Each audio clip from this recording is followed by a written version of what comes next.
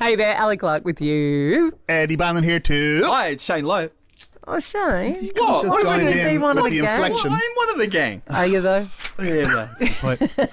Hey, you were very busy bringing us all the e-news. What Yeah. about Spitgate? Oh, yes. So if you get the chance, get on the internet, search Harry Styles and Chris Pine. Apparently, Harry spat on Chris Pine. We still can't decide whether it happened or not. It didn't. It did. I think it did. Yeah, I think it did. Maybe. But look, what we do know is he didn't spit on the politician Christopher Pine. Okay, just so you know. Hey, we also caught up with comedian Luke McGregor. I found him fascinating. Luke, you might know from Rosehaven or a lot of the TV panel shows that he goes on. But we asked him about bullying and his decision and why he chose not to confront his bullying, I think people will find really, really interesting. And we had one of the most amazing callers about meeting your bully later in life. I was flabbergasted. Enjoy the podcast, and don't forget, if you have a story you want to share with us, you can find us anytime, mix1023.com.au. All right, shall we talk about it? Let's do Let's it. do it. All right, so there's a video kicking around at the minute, and it is of Harry Styles apparently spitting on Chris Pine. Now, they're at the Venice Cannes Film Festival for their movie. They're doing with Olivia Wilde in it as well, Harry Styles' girlfriend. Now, the video shows Harry walking back to his seat, and as he goes to sit down, he's sitting next to Chris Pine. It appears that something happened between Harry and Chris Looks down in his lap as if Harry has spat into his lap. Oh, yeah. And his reaction is just one of absolute disdain, where he looks down and just goes, nah. And so I disappeared down this rabbit hole yesterday for a whole heap of different reasons because I saw the headline, Chris Pine, and I thought, Jesus, someone actually spat on the ex-politician Christopher Pine. And then I was obsessed with this, and I'm thinking, no, Harry, like no one can actually spit on another human being, surely, in this day and age, and certainly not when you're all dressed to the nines in front of the world's media at a film preview in Venice. Surely not. Now, adding to this is the rumour mill going around that they did not get along on the set of the movie. So there's this kind of background in, people are saying... And this is because Olivia Wilde, who is directing it, she basically was going, or maybe it's been suggested that she started a relationship with Harry Styles while she was still married. That's right. to Jason. Now, the other thing that's convincing people that Harry did spit on Chris is that when he's walking back to his seat, Chris is clapping. And when Harry goes over, it looks like he may have spat. He stops and he kind of smirks and looks up at Harry and looks back down. And his face expression completely changes. That's what it is. So, Shane, definitely spat? I think definitely spat. Yeah. Absolutely not. I think Chris Pine thinks he spat because Harry Styles has a 6-inch collar that flaps out at the right time as if something that's come out of his mouth. So I think he didn't spit, but Chris Pine thinks he did. Because of a 6-inch collar? I went on that 2-hour rabbit hole yesterday as well. Look, listen to us. Did any of us get any life yesterday? No. And Harry's got and after he does, he's got a smug look on his face. And he doesn't look at Chris in the eye. He kind of sits down and grabs his phone like, sucked in. Yeah, that's... I'm pretty sure. No, he It's didn't all about spit. body language. I think he did. He It's Harry absolutely Styles. did. Hey, all I know is if I am ever at risk of going to jail and have to go before a court, is it okay if I don't have either of you on my jury? Okay. We weren't going to offer it. 8300 1023, if you've seen this footage, does Harry Styles spit? He can't have. He's too famous for that. Definitely did. No, spit. Absolutely Definitely did. No.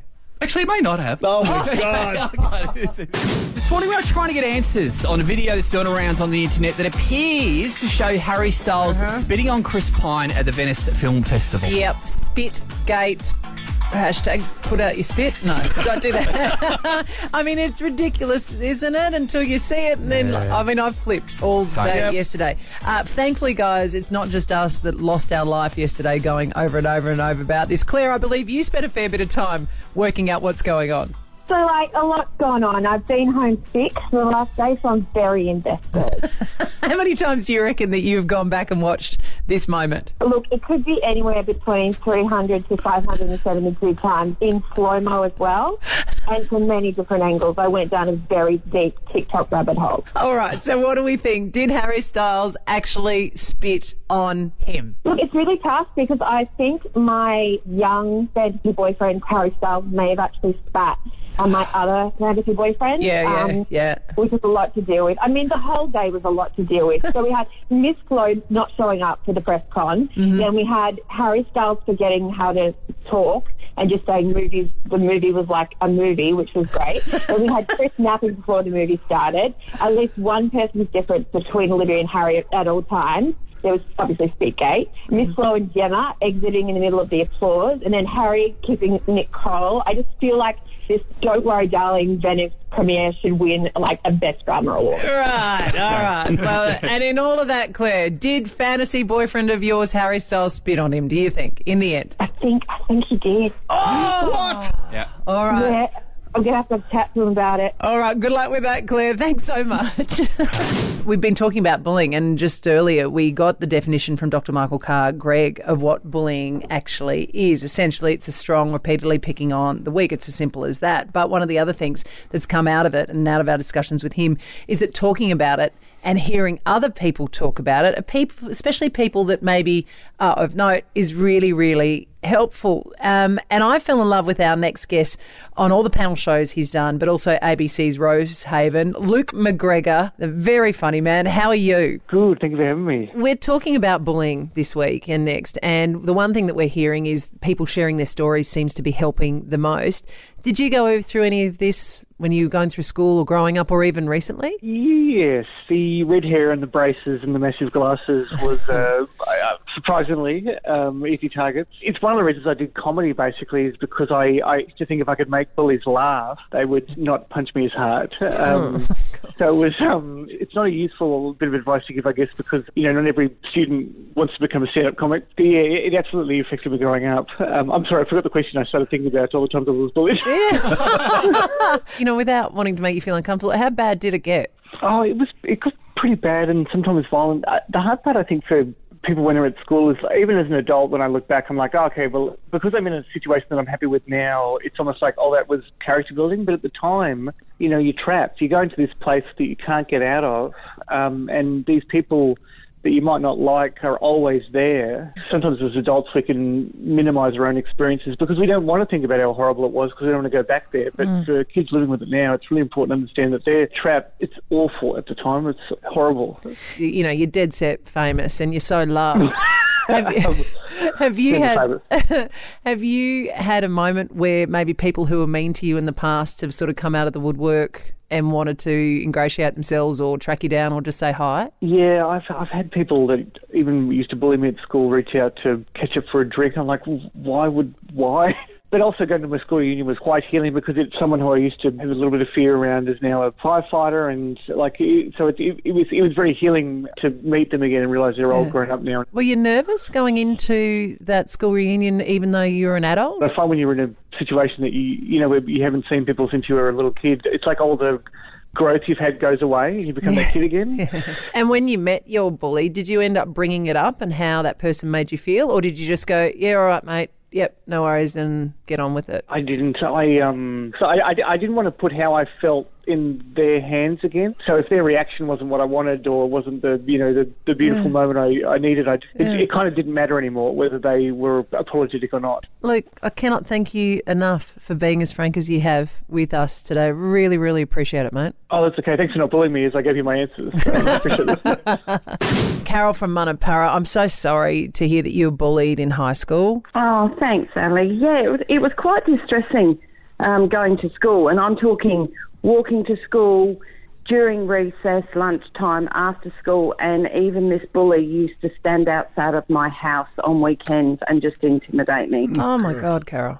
What did you try to do? And this is the thing I'm hearing from people so much as well, is that when they're in this, even if they're being, say, bullied later as an adult, your confidence is so rocked that even stops you further from reaching out for help to people. It does. And it does affect you. I mean, I'm 58 years old and it still affects me even to this day. Even I've worked in certain jobs where I've had bosses that have been quite, nasty, and you tend to put up with it because you've been bullied before. But it does empower you to then protect others, I think. I actually ran into this girl when I started my job as a nurse's aide back then, which is like an aged care worker now. Walked in from my morning shift.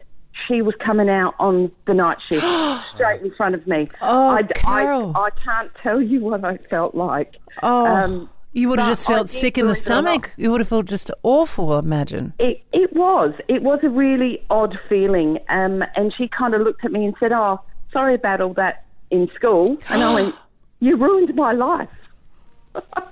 You know, because I left school when I was 15. I left because of her. So I didn't continue with the career path that I wanted to do. And so, Carol, when she just kind of did that, it sounded like she did it not in a flippant way. She did it in a flippant way. And you said, well, hang on, you've ruined What happened then? I kind of looked at her and I said, you know, why did you do that? And she turned around and she said, because the boyfriend that I had liked you. Oh, my God, and Carol. That was all over that, and I had nothing to do with it. So it was one of those things now where I look back, and believe it or not, we actually became friends on Facebook, and I'm talking acquaintances, where we just kind of buried that sort of feeling. But it still doesn't alter your life. I am a very firm protector of bullies now, very much so. Well, for that, we absolutely love you and adore you for all of that, because it is such an important thing, which is why we're speaking about it. But I am so sorry that this has happened to you, Carol. I really am. Thanks, Sally. I really appreciate it. Thank you. And to all the people that are being bullied, stand up for yourself. Thanks so much for your call.